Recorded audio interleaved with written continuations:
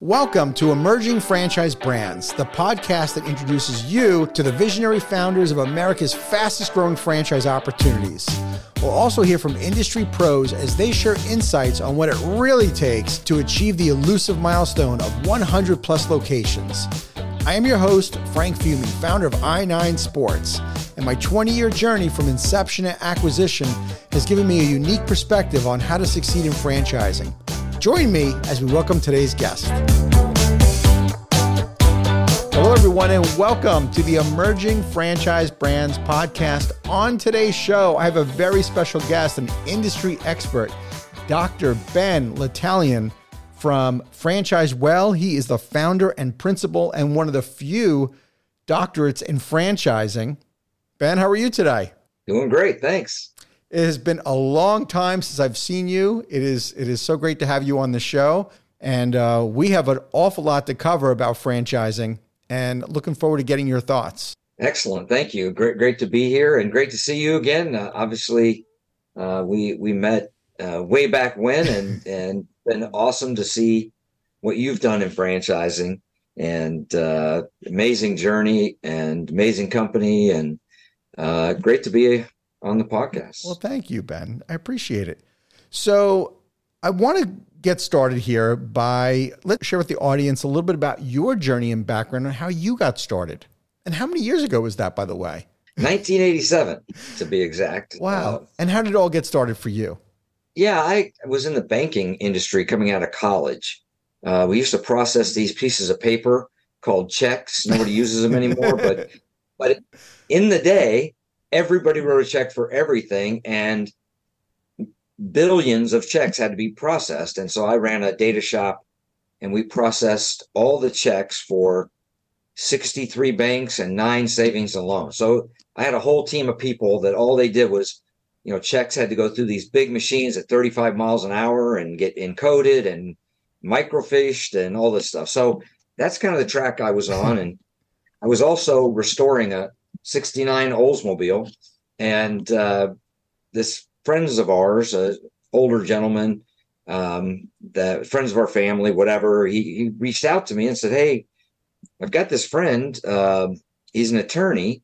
He invested in his niece's husband's company, and it was a franchise apparently, and something's gone terribly wrong. All the franchisees have stopped paying royalty, and so now, like the niece and the husband and all the staff are all gone, and just kind of left it on this guy. And so they've got, he's got a loan, he's got a lease, and he's got a company he knows nothing about. Could you meet with him?" And I'm looking at him going, "Why? I'm in the banking industry. What do you want me to do?" Right. And I said, "I don't know anything about franchising." And he said, "Well, you know about cars. The business he's in is in automotive paint touch-up, where they have this patented formula. They go to these car dealers and they touch up rock chips and scratches, and apparently it's very profitable. So I don't know what happened. Would you just please talk to him, as a favor?" You were basically rebuilding an old 69 Oldsmobile. Yeah. And so he knew I was into cars. Okay. So he thought I could relate to the underlying business.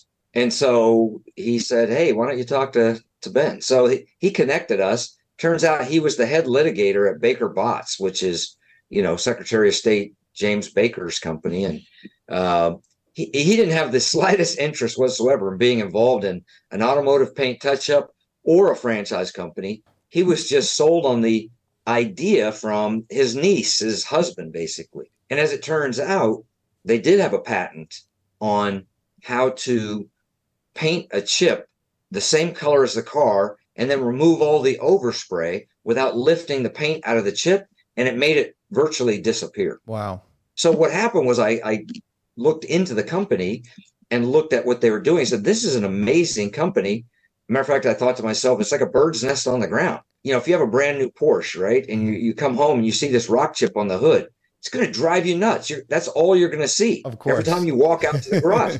If I could make that go away for $60 or $100, Mm-hmm. Instead of having the whole hood painted, you're like, that's awesome. So long story short, I said, "This is an amazing business. I don't know what happened, but let me call some of the franchisees and find out. And it was amazing. I talked to, they had about, I think, 10 franchisees in various stages of like just getting started and not even open and operating to been in it for a year or year and a half. So it's fairly new, emerging concept. I called up the largest franchisee. They've been in the longest. And he said, they promised us the paint codes, right? The new codes come out on the cars and they never send us the updates. I was like, okay, well, yeah, I'm sure we can fix that. A newsletter. They said we'd have a newsletter. We have no idea, what's going on, how anybody else is doing. They said we're going to have a convention and get everybody together. They never did. So he gives me this list of about 12 things. All easy stuff, and I'm looking at the list going, this is like dripping faucet stuff. This is not like, I said, well, listen, if I can get all of this taken care of for you, could you get all the franchisees together and get them to start paying royalties again? Because we can't operate without income, but we can fix this. This is a great business. I'm in the car business now. I know cars and I'm telling you, and he says, oh, I know it's a great business. I'm killing it out here. He was doing like $100,000 a month in paint touch-up. And so I go back to the guy and he's like, look, I don't even want this thing. If you just get the note paid off at the bank and you get the lease taken care of, you could have the company. No way. I was 28 years old. I was going to say, I knew you were a young guy. I knew that. He just turned it over and said, go for it, So my wife had a great job. She had benefits and all that stuff. And I said, honey, I don't know anything about franchising, but I'm taking over this company and we're going to go to town. So I called the IFA, 1987. And I said, hey, I took over this franchise company and I need to learn, what is franchise? How's it supposed to work? What's, and they said, well, we don't really have any education programs. You can certainly come to our annual convention if you're a franchisor, but you're in Houston, right? And I said, yeah. He said, well, there's a guy up in Waco, Texas, Don Dwyer, and he knows franchising. If I were you, I would go talk to him. So I literally got in my car and drove to Waco. No appointment. No. Back then, cell phone was like a big bag, like shoe bag thing. Very few people even had them. Right. I drove to his office, walked in. Receptionist asked me why I said, well, I would like to meet with Don Dwyer. I talked to the IFA and they recommended, I talked to him. Mm-hmm. Do you have an appointment? No, but I'm happy to sit here if he does have any time and just wait. And so a little while later, he comes walking out with his big cowboy hat, belt buckle, and his boots. And he's like, I hear you're in the franchise business. Apparently I am, yes. And I don't have the slightest idea what that means. So we sat in his office for about 3 hours and he just shared his story, what he's learned and what franchising was to him. And the one thing he told me that really set me on a path to be in franchising my whole career. He said, if you let someone sign a franchise agreement, put it in the drawer, close the drawer, don't ever open it again. Your job is to make sure they're successful. I was like, wow, okay, if that's how this is supposed to work. So what he was conveying was that it's a relationship business, right? Yes, there's a contract. And yes, if we have to get into that, in his opinion, we've already lost the relationship, right? So, regardless of whether I'm required to come visit you or not, if I need to come visit you, I'm going to come visit you. If I'm not required to provide you with this marketing support, but I need to, I should do it, right? I shouldn't be legalistic about it, but I should really focus on the relationship. And the other piece was, don't just sell franchises to anybody that wants one. Sell them to people that you want to spend the next 10 years of your life in a relationship with. And if you don't see that, don't do it. And so those were really two key things. So I went back to Houston. I met with all the franchisees. I built a team and we started taking care of all those dripping faucets. At the same time, launching the local business ourselves because I knew that, business very well. And it just exploded. We were in 22 states and 3 Canadian provinces in less than 3 years. Wow. It just went crazy. And I absolutely fell in love with franchising, primarily because I would meet these people. They would learn about the business And then they would invest with us by buying a franchise, and we would help them get up and operating and support them, and off they would go. And then my staff started leaving. The people I had hired to help build the franchise started buying franchises and moving around the country, because it was such a great business. And then about 3.5 years in, my largest competitor called and said, I'm tired of kind of banging heads with you. Just going to buy you out. And I'm like, what are you talking about? My company's not for sale. I dream about this all night. I eat it for breakfast. This is what I do. Right. And he said, well, here's what I'm going to pay you. And I thought, I can find something else to do. Yeah, that's, again, learned like, wow, franchise businesses are valued differently than what I expected. And so that set me on a trajectory of launching 4 additional franchise companies after that and scaling them to some level to where someone wanted to buy it, right? And my intention was never to sell them. It's just somebody came along and said, I want this. And so we did a mall food court concept for Lottie Cafe. It was 130 units in 3 years. So it was really this kind of surreal environment where whatever the concept was, I was fully immersed in it. I was all about it. And then there was a transaction, and I found myself looking for another concept to franchise. Most of these were entrepreneurs that had a good underlying business, and I would come alongside, partner with them, and franchise the concept. And I really developed a thirst for understanding franchising. I noticed that we had lots of different categories. We got automotive, we had food service. I'm like wondering, is franchising different if you're in the automotive, if you're in the food service, if you're in the healthcare, if you're in fitness? What if you're a service business versus a brick and mortar? So I started doing research on the franchise model, and first of all, found that there isn't or wasn't at that time a lot of research, and it eventually compelled me to seek a doctorate program focused on the franchise model, which I completed in 2012 at the University of Maryland. I started teaching franchising initially at Georgetown University. They had a continuing education department. I met through a mutual friend, the guy that ran it, and he said, they were looking for additional programming to offer, continuing, professional education. And I said, well, what about a franchise program? And he's like, do you think would work? I said, yeah. And I told him about the industry, which a lot of people don't think it is, but to somebody not in franchising, they understand that. So, but he's like, wow, I had no idea there were so many franchises and so many franchise companies, and these businesses I go to are franchises. So he gave me kind of carte blanche to create the certificate in franchise management program at Georgetown University in 2009, and been teaching it. Thousands of graduates from all over the world. We've had over 30 countries, send people over. Matter of fact, you talked to Jake, Rankin recently, one of my graduates. Run into them all the time. They're all over. And so I've been teaching franchising for a good while. And then most recently, Dave and Gail Liniger, the co-founders of Remax, did an endowment at the University of Denver for the Liniger Center on Franchising, and asked me to be the faculty. And so I created the courses, and we launched those this past summer.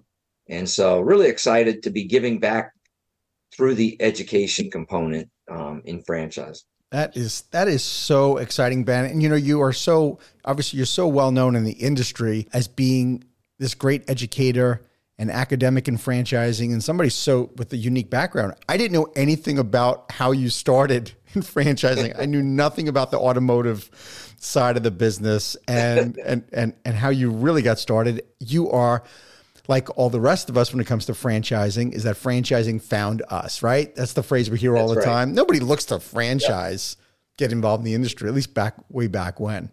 No, more so now, you've got students at Palm Beach Atlantic in the franchise program they have, and they're coming out. Several of their graduates have come out buying franchises, right, and working in the franchise industry. So it's becoming much more mainstream. Back in late 80s, early 90s, it was the wild, wild west in many cases. So franchisees couldn't go to the convention. I mean, it was not the most inclusive group that I was ever involved with.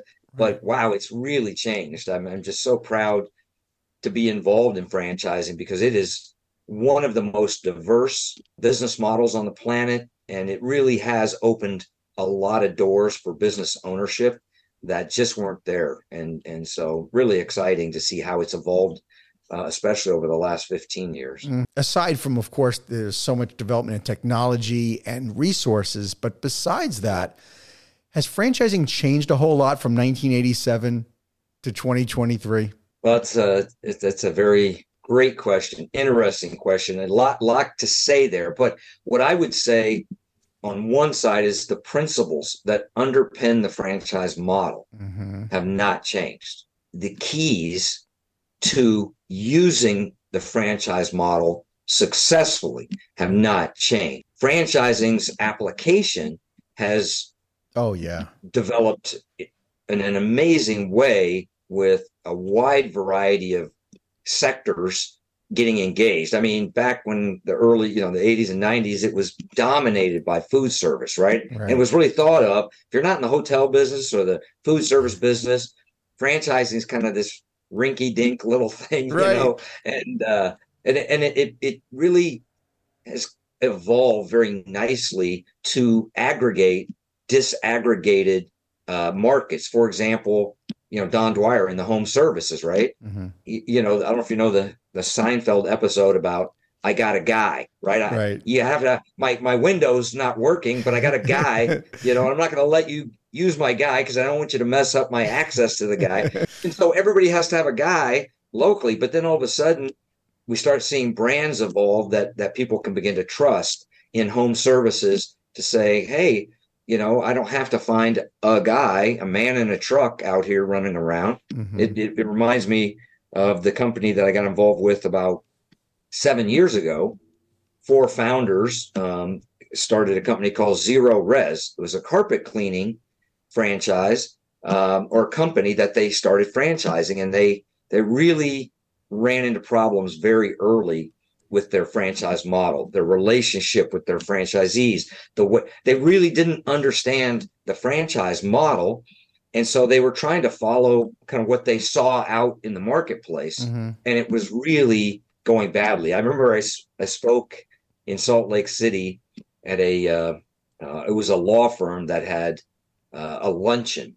And so they invited me to come in and speak on franchising, and their office was just overrun. It was like over 100 people show up, and there's people looking through glass cubicles, to see and hear.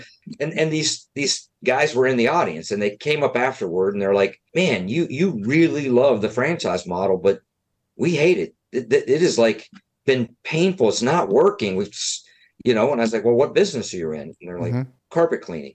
And I immediately thought to myself, I can't think of anything less sexy than carpet clean. Do I really want to get involved in a carpet? But it was really fascinating because I thought, it doesn't matter if it's carpet cleaning. It doesn't matter if it's, the principles are there. Let me find out what's going on. So I worked with them and revamped their model, what they were offering, and shifted their mindset around relationship building with your franchise partners who are building your brand locally. And, the company was sold last year with sales of over 150 million. It's the second largest in the country behind Stanley Steamer, I think, at this point. Just went on a massive journey of incredible growth, incredible. And it's a carpet cleaning company. I mean, and so I think to answer your question, what makes using the franchise model successful is still there. The principles that underpin it, that revolve around training franchisees, that revolve around how you support franchisees, that evolve around the role of the franchisor. I share this, image of a sailing ship, right? The franchisor is in the crow's nest. Okay. The franchisees are down on the deck, and imagine that they're rowing, right? They're actually executing the model. And when the franchisees try to climb up in the crow's nest, things go terribly wrong. When the franchisor comes down on the deck, things can go terribly wrong. But that vision, that perspective the franchisor has of where we're going, how we're going to get there, those are really important. But how do you communicate that down to the deck? Right? So communication is such a key pillar. And then the final thing I would say is that most people think of the franchise journey as a linear equation, and it's the absolute opposite. The final outcome of it can be a linear equation at scale, but when you're an emerging franchise brand, the rules of engagement are completely different than when you're rapidly growing. And when you're rapidly growing, the rules of engagement are completely different than when you make it to scale and maturity. And so many people look at the mature brands and they try to be an emerging franchisor like the emerging brand in the way they operate, the way they communicate, the way they interact with the market. And they fail. They run into problems. How you operate an emerging brand using the franchise model is vastly different. And so when I developed the curriculum for the Lineker Center, I did it on the stages in franchising, the early stage. And we just dive into that from the franchisor and the franchisee perspective. And then we get into the growth stage and then the maturity. And then you either decline or you grow again. And so by looking at it in those stages, I think it's a really powerful way to understand how to deploy the model most effectively. It's a dynamic model that's constantly in need of change and adjustment. But if we treat it like a linear equation, things tend to go wrong very quickly. Right. Oh, yeah. And the franchise founder or whoever the leader is going to have to adapt, like you're saying, at the different stage that their franchise company is in. You're in a totally different mindset when you're at 0 franchises trying to get to your first 10. That's one of the most common questions I get is, Frank, how do I sell my first 10? How do I get my first 12? How do I do that? Yeah. No, I do this regularly. Matter of fact, just launched a pickleball concept, and we literally had our FDDs ready to go on September 3rd. We've signed 5 regional developers and have 65 units in development. And what are we, 6 weeks in, 7 weeks in? So part of the answer to that is, if you're going to use the franchise model, you don't decide today you're going to use it and start selling franchises. When I franchise a concept through Franchise Well, it's 4 to 6 months before we ever look the first candidate in the eye. You've got to build all the infrastructure needed to support every franchisee. The first franchisee deserves the same thing the 100th franchisee deserves. And so all of that learning management systems, technology platforms, marketing portals and systems, all of that has to be ready and done and documented for that first franchisee. So one, if you don't take the time to do it right and build all that, those first few franchises might be harder to sell because they see you're not ready, right? You're not ready to support them. Secondly, during that phase, when you're building all that, you should be courting your first franchisees. I like to say you should be signing your first franchise agreements 14 days after your FDD is ready, because you should have been cultivating those early adopters while you're building the franchise model. They might be family. They might be friends. They might be customers who said, hey, is this a franchise concept? Who knows? But you should be cultivating those relationships and those early stage franchisees while you're building it, so that you come out of the box with momentum, with people signing, people coming on the system. And then that leads into what I think is the most effective way is PR. And I've worked with most of the PR firms that are out there. I helped launch one into the franchise community, and you know who you are. But I believe that the founder is the story, right? There are some manufactured concepts coming into franchising. Some people with money go into a lab. They design it for the purpose of selling franchises and making money. I call that a manufactured concept, and they're out there. What I like are somebody who's actually an entrepreneur who builds a concept and is successful. That's a story. You want to get that out. So I find that early stage PR is very important. And then the third is stay close to home. I ran into a guy last year. He'd spent $250,000 and a year with consultants. They registered in every state. They had all this money spent and all this work. And he said, it's been a year. We haven't sold a unit. And so I asked him, where are you located? He told me. I said, wow, that's a pretty good sized town. How many more of your concept could fit in your town? He said, I've looked at other locations and stuff, but we should have 6 in the town I'm in. I thought, why didn't you start by putting 5 more right there where they could see it, touch it, feel? Why were you trying to go across the country Right. and launch? So early stage, take the time to build the infrastructure right so that that first franchisee gets 100% of the value proposition. Secondly, can cultivate those early adopters to go on this journey with you so that they're ready to go right when you launch. Mm-hmm. And then thirdly, tell your story, use PR, but keep it in the city you're in or the surrounding cities, but keep it close to home so you don't have to pack a lunch and fly to Hoboken to try and get a franchisee on board. Much better if they can just see it, touch it, feel it, and you can influence them. With that said, what's your opinion on the amount of company-owned locations you like a client to have, or you suggest an early franchisor have before they franchise their concept? Yeah, the school of thought on that has changed over time. Used to be you would be very well established as a brand and a company before you ever thought of rolling out franchising. It was really kind of almost frowned upon if you started franchising too early. It's like you can't have enough knowledge, you can't have enough ability, right?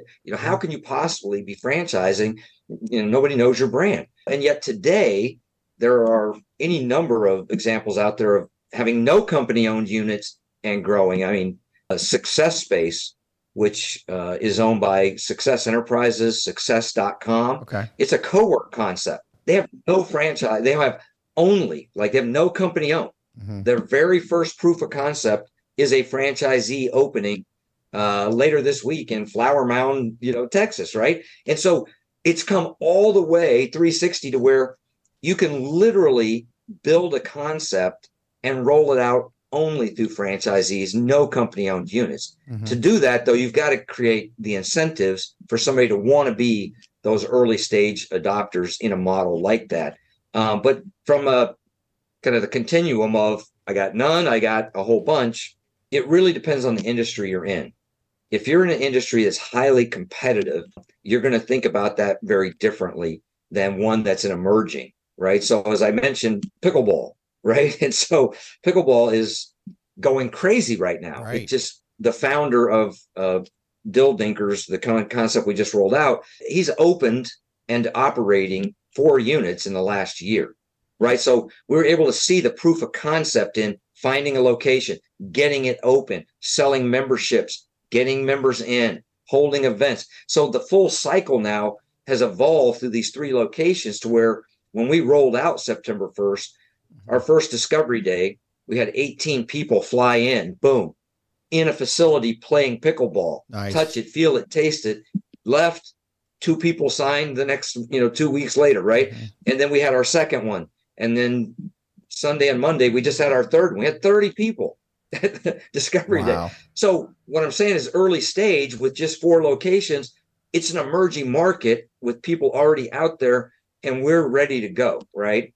If you're in a highly competitive market where there's lots of people out there, you might have to build your model a little longer, a little deeper in order to get that foundation to take franchising and use it effectively, moving it out from wherever you're located. I like that. That makes sense to me. And I think that some of the founders that I have, I've interacted with over the last, several years, where some people have gone wrong is they aren't cash flowing well enough so that they're having to sell franchises to keep the lights on when they do go into franchising. And that is such a stressful way of doing business. I'll tell you, with the amount of dry powder sitting in the market right now, no one should be in that position. Yeah. If the concept is solid, you should get an investor to support you and do it right. The franchise landscape is so competitive, and most markets are very competitive, right? The underlying business to go into a gunfight with a knife, right? It's like, right. And, because I talk to a lot of entrepreneurs. There's not a week that goes by that somebody doesn't call me or send me stuff and go, hey, this is what I've got. This is what I've done. Do you think I can franchise this? Right. And a lot of them, I'm like, you're not ready. You need to build the model further. You need to be farther along. Most of them need to find capital to really do it right. Franchising is not inexpensive. If you've ever played 3D chess, then you can understand just the beginnings of the legal and regulatory environment in franchising. It is not for the faint of heart. With all of the state level, the relationship laws, the business opportunity laws, the exemptions, you cannot just roll out there, although people do, Right. and just start, get an FDD together and start selling people franchises. So I think that there's a lot of capital looking to come into franchising and to support emerging concepts to do them right. You'll have a smaller piece of the pie, but you'll end up with a much bigger pie than if you just bootstrap it and go out there and try to go head to head against portfolio companies out there that have a dozen brands, and it's definitely a competitive marketplace. All right. Well, that is segueing to one of the topics I could not wait to get your thoughts on. The elephant in the franchise room, these PE firms that are starting platforms out of thin air, creating a portfolio of companies. What are your thoughts on that and how that's changing franchising? It may be obvious to some, but not all, that when you take highly regulated financial companies and they start shifting their investment strategies into a new sector, guess what they bring with them? All of those eyes and ears on that regulatory environment that they're used to. They're highly regulated, and there's people that are regulating them are going, what are these franchise things? How do those work? What are the rules of engagement over there? What are the financial considerations? You look at how we have now your franchise fees, right? You can't recognize the income when you get the check. You have to recognize it over the 10-year life of the agreement.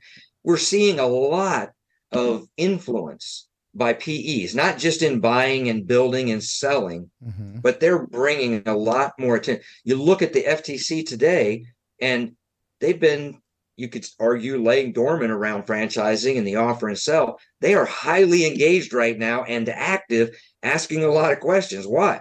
I believe it's this wave of PE and financial firms coming into franchising that are dragging along a lot of eyes and ears on the regulatory, governmental, financial, and otherwise environment. So that's one. On the other side, they're creating a lot of liquidity. I have so many good friends that 1987 I knew in franchising. The multiples that they were able to get when they were ready to have that transaction, just never even imagined could be possible back then, right? Like, and some of us have been around a long time and involved in deals not that long ago that were, pennies compared to the deals that are happening now. So I think part of them coming is it's creating liquidity for different brands and different concepts, and for owners, can be a good thing. There are some challenges. I can count on one hand the number of financial and PE firms that have sent anybody to the Georgetown program or the Lenager Center to say, should we kind of look in and maybe understand this franchise model? I have been an expert witness on several cases, and I'm involved in two now, because they don't understand the model. And I'll remember one occasion that happened a few years back. Financial firm bought a 1,200 unit chain. They told the founder, hey, you can't have any contact with any of the franchisees. Once we buy this, you got to go away. Well, he had built the whole company hunting, drinking, golfing, fishing. I mean, this was like a lot of franchise systems, a very tight network of owners. And then all of a sudden they told the founder to go away. They put a 30-something-year-old MBA CPA in as the president, and the whole thing just almost collapsed in on itself. Wow. And the question was like, hey, what's going on here? We got to sue every franchisee individually? Yeah, that's part of the franchise model. Yeah. They had no real understanding of what they bought this business that was making money, but they didn't understand how it was making the money. They weren't in the underlying business. They were in the franchise business. They hadn't the foggiest idea how to run a franchise company. And so I think that's one of the challenges that we're seeing with litigation that I'm involved with or seeing out there, are firms that are financially capable truly not understanding how franchising works and how to even take it to the next level. one of the missed opportunities from my perspective is they've got the money. Mm-hmm. They just don't know how to exploit the model, make it even better, bigger. It's just sitting there right in front of them, but they're dealing with all the issues they've created with the communication strategy that they aren't using or whatever. So it's a mixed bag. I'll say that for sure. It's a delicate balance, right? Because they've brought the financial backing, which is fantastic. They've brought the professionalism to franchising. Again, great plus, but understanding the franchise relationship and really what made the company tick is the area of opportunity, in my humble opinion, that I think there's the gap that needs to be filled. And I'm sure it's going to be filled over time. They're going to recognize it. Well, I was recruited by ExxonMobil 2001 to take over their franchising of their convenience store concept on the run. And, what I found there was, again, at the time they were Fortune 1. After the ExxonMobil merger, they were Fortune 1. They had a very rudimentary understanding of franchising. Matter of fact, their Exxon distributors wouldn't participate in the mobile dealer franchise. And when I looked at it, I said, well, of course they won't. I mean, your distributors fly on their own planes. They have 50, 60 locations. The model was built for a dealer who has one. It looks like indentured servitude to an Exxon distributor. They said, well, what do we do? And so they wouldn't hire me as a consultant. So I had to go as an employee, which was painful because my wife was born and raised in Texas and we had to move to Virginia because that was part of the whole deal. But I created a new model, which I refer to as regional developer, that spoke specifically to those distributors. It was a separate FDD.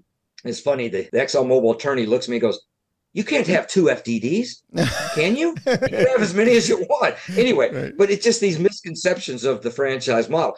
Once we launched that, we sold 45 regional developers and converted 1,000 locations in 5 years. They then took that entire package and sold it to Couche-Tard, Circle K, which I had nothing to do with that. But we monetized something they were getting $0 from. The backcourt, they didn't get a penny, only from the fuel. Once we franchised that whole thing, they had this massive income of royalty, which they could monetize and ultimately decided to sell. But the point being is that there's tremendous value and benefit in the franchise model that many are scratching the surface of because they don't really understand it, how to use it. Well, why do so many franchisors fail? There's 2 statistics I want to talk about. The first one that just drives me crazy is you can argue we have 3,000, 4,000 franchisors, whatever the number is.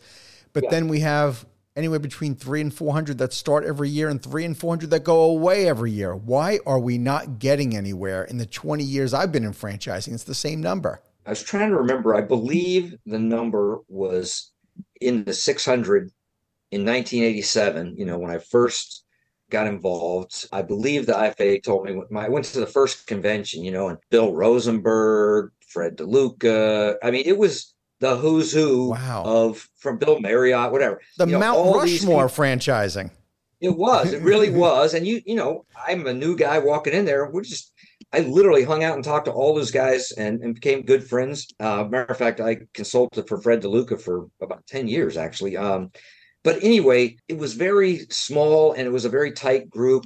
But if I recall, it was around 600 to 700 franchisors. And so today at the IFA, we're at 1,300 members. But then if you look at Fran data, like you said, 3,000 to 4,000. Right. Still not that pronounced a growth over that period of time. And you're right. We are seeing, I believe, more franchisors fail. And it, in my opinion, goes back to what I was talking about earlier. Most go into it not prepared to support it. They go into it thinking like the mature brand in their franchise. Well, if that's Subway charges X, I'm a new sandwich concept, I'm going to charge X. And I'm like, that does not work, right? Right. You can't benchmark against the ones that are at a different part of their life cycle.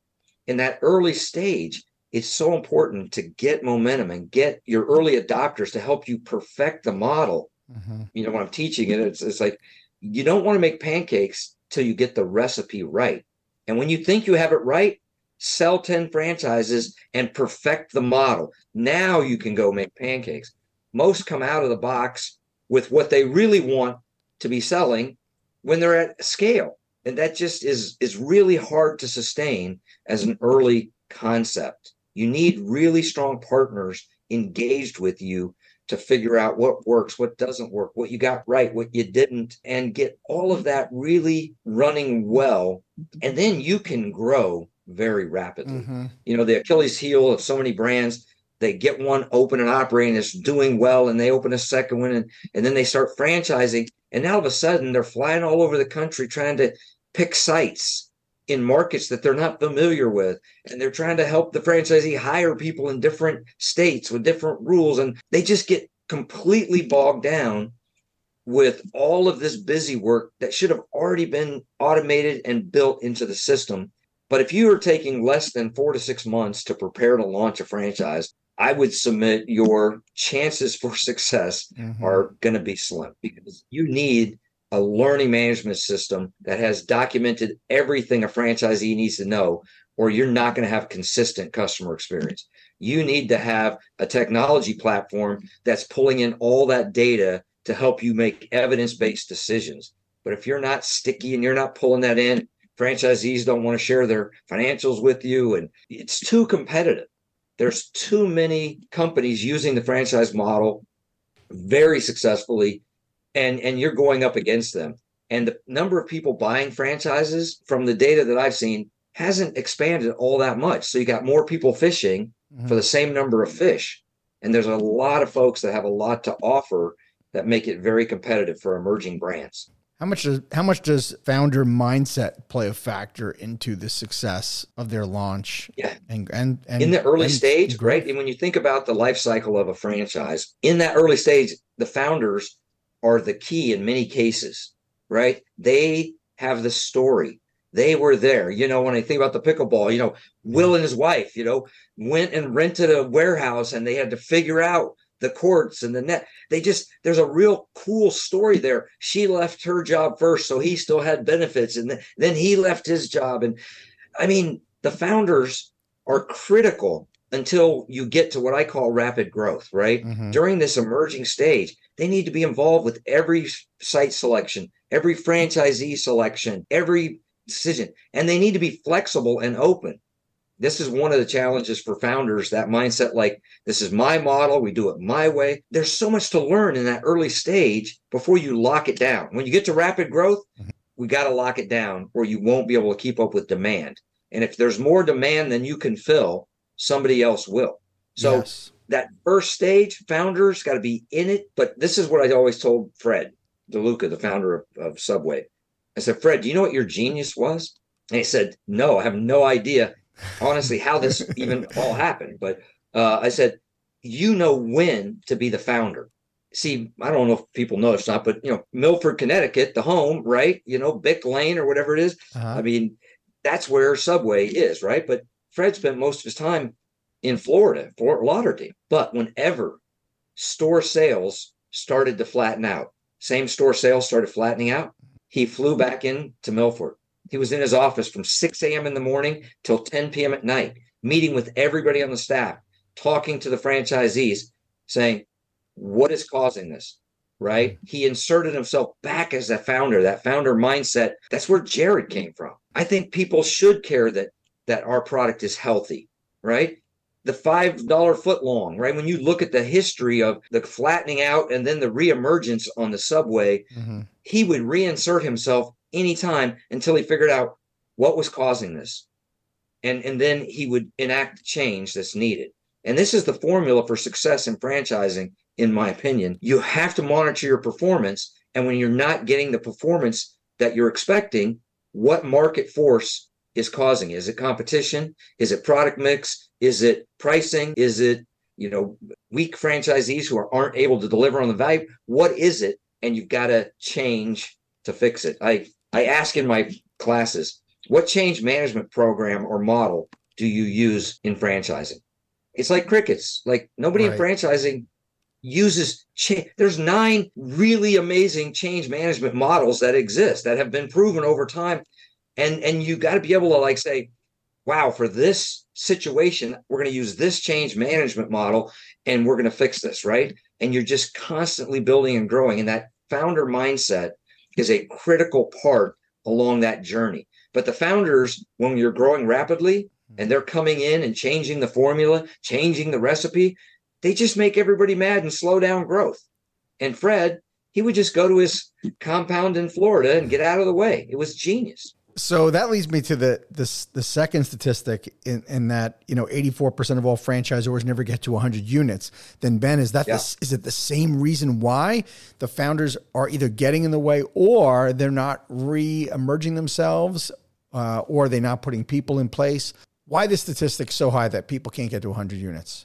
Yeah, that's a really interesting statistic in an industry where the large brands, everybody knows them. Yes. And they seem to attribute kind of franchising to, one of my partners in a couple of businesses, founder of Remax, right? You look at Remax, it's, thousands of franchises, 140 countries. And they say like, wow, how does that happen? And I'm still at 18 franchises, So there's a lot going on to unpack in that statistic as to why.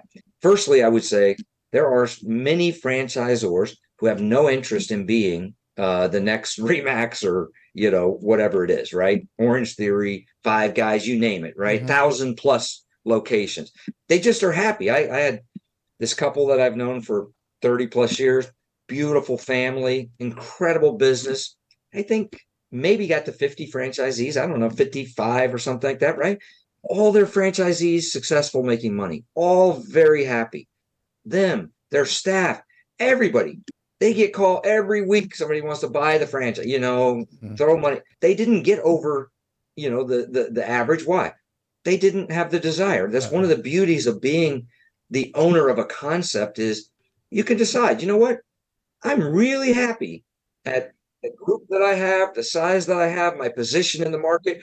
And you can do that for as long as you want. Now, in their case, the beauty was also that when they got to the point where they were ready to make a change, there were lots of people willing to offer them a significant, opportunity to move on. So that's the first is it might just be that somebody isn't interested. The second is that we live in a capitalist society, right? And we live in a fairly transparent capitalist society. So it's hard to hide much of what you're doing or how you're doing it from anybody else. So we can see what you're doing, and then I can come along and do it. And maybe I got more capital to do it better and faster. And so if you're that founder who's not looking for an investor, not going to support financially the growth of your model, you're likely going to see others coming around you and growing and maybe beginning to limit your growth potential because they see the success you're having and they're willing to invest in growing it faster, farther, et cetera. I think there's also people who are franchising concepts that probably shouldn't be franchised. I mean, they might be better off. If the franchisee paying you a royalty can't be profitable, then the only one making money is the franchisor. And there are concepts like that to where the people that bought the franchise are struggling. I mean, they're working hard every day, but they're barely paying the bills, right? It goes back to they bought themselves a job. Well, that's a concept you have to ask yourself, should that have been offered as a franchise? And when I look at concepts, one of the first things I look at is the juice has to be worth the squeeze. If I can't see clearly that someone paying you a royalty on top of operating this business and can still be very financially successful, you shouldn't be franchising that business. The purpose of franchising is not to create jobs. In some cases, could be low-paying jobs, right? Right. That is really, it's really to give somebody an opportunity to own their own business that has the potential to be very profitable and sustainable. So I think that's another piece. And then I'd say another element is that just like marriage, it is much easier to get into it than it is to get out of it, right? Even if you decide I'm going to go down the path and I'm going to get with the attorney and I'm going to do the audit and I'm going to get my documentation together and I'm going to roll it out, you might hate it, right? You might say, I don't really like this, but you've got 10-year commitments. You've got to live up to those obligations. So it sits there and kind of goes along. And there are cases where, this has happened where franchisors decided they didn't want to franchise anymore. Right. And they had to just kind of sit and let, work through their agreements. And so there's a whole lot there that goes into that number. But I would say that great concepts starved for capital is probably one of the largest contributors to that number. Yeah. Good concepts where they are not willing to give up control or take on, because, if you're looking for an investor in a privately held entity, it's hard to get investment from a minority investor, right? That it's like the risk is so high that it almost, you got to be willing to give up control if you want to get the horsepower to really drive your concept through the market and be competitive in many cases. Sure. So Ben, that leads me to the next thing then. How does an emerging founder who is bootstrapping it, they're well capitalized, but how are they able to win in this current marketplace where it's more crowded and we're back to private equity that has, the horsepower and the money behind it? How does an emerging founder like me 20 years ago do it? How can I succeed in the big boy game here? Well, it's I think it was Warren Buffett talks about be a wonderful company. Right. Talk about his investment strategy. Well, why did you decide to buy Dairy Queen? Why did you buy, this or that? Right. And he often talks about they're wonderful companies. So first thing I would say is no matter who you are and what your concept is, think about how can I be a wonderful company? How can I be attractive to somebody looking at my company? Do they see strife and lots of issues, or do they see a team and camaraderie? Do they see fun, engagement? Do they see us making good financial decisions? I was talking with a good friend of mine whose wife bought a franchise. I know the franchise, I know the concept, it's an emerging brand. And just a really brief example, they say, hey, we got to get signage for your location, honey. And so they get the sign kit and everything. And it says, oh, here's our vendor for the signage. And then here's your quote, and it was over $20,000. Well, my friend, says, I that's crazy. I mean, they're a long way away from us and all this stuff. So he goes to a local company and says, here's all the criteria. Here's the sign. Here's everything. I need it for this. How much would it be? And he says, installed, exactly to those specifications, $10,000. Now, that's not a wonderful company because that franchisee is taking 10 grand out of their working capital for a sign. And so he called the founder and said, that sign, you're requiring me. Well, we're the franchisor. We have to maintain the brand. He will build it the exact same way. You're at an early stage. Yes, someday with your Subway and that's what I mean by what stage are you in, that mindset. And he would not give in one iota. To me, that's not a sign of a wonderful company, not listening to your franchise. Who cares about the sign, right? That's not how he's not in the sign business. He's in the franchise business. And if we can get a sign or a uniform or a whatever less expensively, why would we take that off the table for a franchise? So again, I know it's probably burning up a bunch of time. That's a great example. That's a great example of how you can adapt based on the stage that you're in. There's things that you can do. And when you're an early stage franchisor, and as we continue to grow and develop and we can save our franchisees because of volume, then we're going to require that you use our vendor. Absolutely. Yeah. Absolutely. As a matter of fact, think to yourself, how many director of procurements have you met across franchising in your days, right? The low-hanging fruit in the franchise relationship is reduced cost of goods. I mean, you're buying at scale, and many franchisors focus on the brand and maybe taking some fees back from all that network instead of somebody full-time every day driving down the cost every franchisee's paying. They wouldn't be asking, what am I getting for my royalties, if they were seeing their bottom line increase because we're actively engaged in driving down their cost. Yet I never hear people talk about that in franchise. I don't run into directors of procurement at franchise companies. I don't see franchise leaders thinking this way. Huge missed opportunity. Sure. What's been your biggest surprise in franchising over your entire career? The resiliency, I guess, and no one's ever asked me that question. I've done dozens of these interviews and podcasts where no one's ever asked me that. And I'm just like top of mind. Resiliency, I think, describes from 1987, I think about the people who I knew then and the journey they went on, what they went through, what they overcame. I've known thousands and thousands of franchisees personally. I've been a franchisee, although my wife has sworn me not to buy any more franchises. Not doing that anymore. I keep want to buy all my clients' franchises. But anyway, I've known all, but they overcome. Right. They get up early, they stay late, they get in there and they figure it out. And in some cases, if the franchisor is watching and listening, the whole network benefits from what that franchisee is doing. Resiliency, I think, is really at the core, not just of franchisees, franchisors, but the model against, regulatory schemes and folks who would seek to break it down.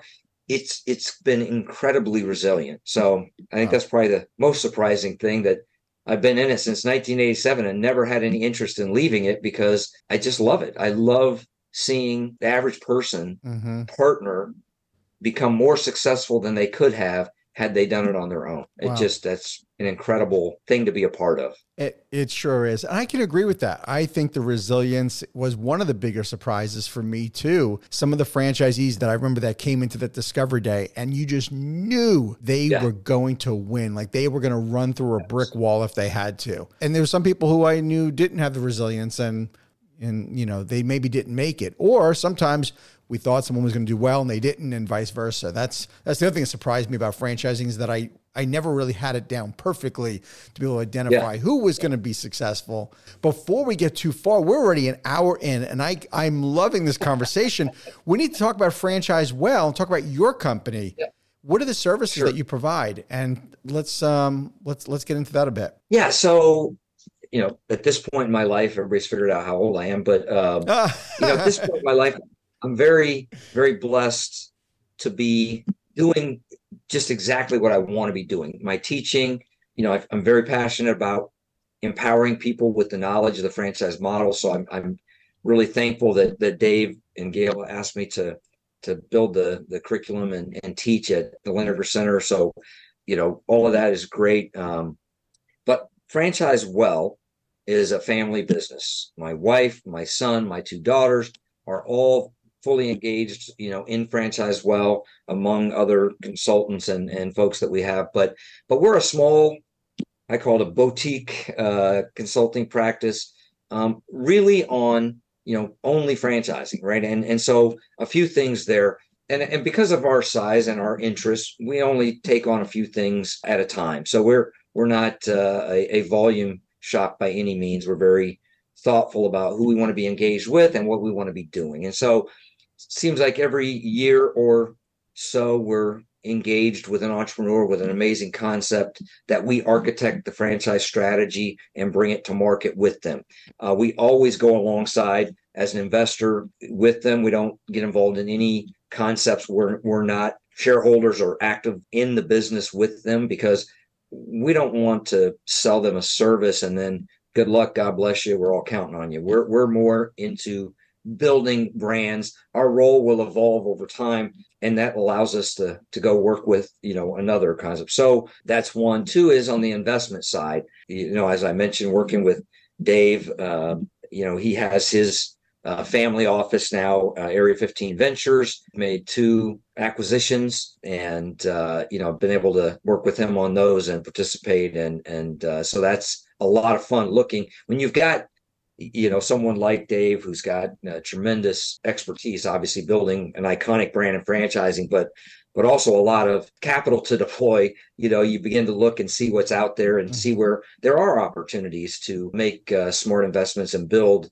some global brands that maybe wouldn't have gotten there otherwise. So part of it's, looking for and acquiring brands that we feel like can be scaled quickly and grow. And then otherwise, I spend a fair bit of time just fielding calls, if you will, from folks that have questions. A really great person reached out to me last night. He was driving home from the Dill Dinkers Discovery Day, and she's with a large franchise system, and something came up, and she's frustrated, and I don't understand, and so she calls, and I just love talking with people about franchising. My wife says, most people charge for their time. You just keep talking to everybody, I love it. I love that people want to solve problems and want to use franchising well. And so I love just visiting with folks about franchising. Your passion. So anyway, it keeps me plenty busy at this point in my life. Yeah, your passion comes through loud and clear.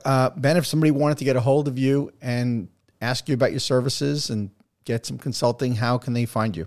Gosh, we're pretty old school. We've got a website, franchisewell.com. You could certainly go there and or you can email me, ben@franchisewell.com. I am not, you put my name in Google, I am not hard to find. You can find me, and nobody screens my calls or my email. Everything comes to me, and I might screen a few, but yeah, no, I'm not hard to get a hold of, and love to hear where people are up to and what their interests are in franchising. And more than anything, I'd say a pretty significant connector. A lot of times things are coming to me that I'm like, this is who you need to talk to. This is where you should go. This is what you should be thinking about. I love to connect people. I've had incredible vendor relationships over the years of folks who can help people with different things. So happy to have anyone reach out. Love to talk to you about franchising. My favorite thing to talk about.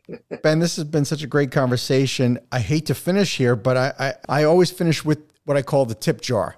And it's because the franchise community is just so generous. This has been an entire hour of a tip jar that you have stuffed full of great advice. But if there was somebody, say an entrepreneur, who wants to franchise their concept, what's the best piece of advice you give them before they do it? Just get educated. Start with education. You really go into any conversation, whether it's with an attorney, a consultant, a accountant, another franchisor. If you don't know what the word franchise means, you literally don't know what that word means because it has a definition. If you don't know what the key pillars that underpin the franchise model are, man, I would say take the Introduction to Franchising online course at DU, the Lineker Center. You can just go sign up and you'll learn what the word means and where did it come from. Just start educating yourself on franchising, because what you'll hear from people working in franchising is their experience and how they've used it and what they've done, which may or may not be the right application for what you're doing or what you need to do. Quite frankly, I've had the sad experience of having an emerging franchisor come to me with their FDD, and I take a look at it and I find another franchisor's name that they didn't scrub out of it throughout the document, right? This is not how you should be franchised. You should be educating. So start with some education. Come to a class, take an online class. The IFA has a whole suite of classes. That's my tip jar for an emerging. Just, talk to whoever, network, that's all great, but try to educate yourself on franchising, because that's the business you're going to be in. Not making cookies, not selling cars, not kicking soccer balls, right? Mm-hmm. That's what your franchisees will be doing. You're going to be in the franchise business, and it's a very different business than whatever it is you're doing underlying. Yes, sir. Ben, that was a fantastic finish to an incredible episode. Thank you so much for being on the show. I appreciate it, and I look forward to seeing you again soon. My pleasure. Great to see you as always. Thank you for tuning into the Emerging Franchise Brands podcast. For additional insights, guest applications, and to stay connected, visit us at efbpodcast.com. The Emerging Franchise Brands podcast is for entertainment purposes only, and the views expressed do not necessarily represent those of Emerging Franchise Brands, its host Frank Fumey, or Emerging Franchise Group, LLC. Any discussed franchise or investment opportunity requires thorough investigation, obtaining proper disclosure documents, and expert consultation before making any investment decisions. The podcast and its host do not offer professional advice or endorsements, and they hold no responsibility for actions, representations, accuracy, or consequential damages related to the podcast content.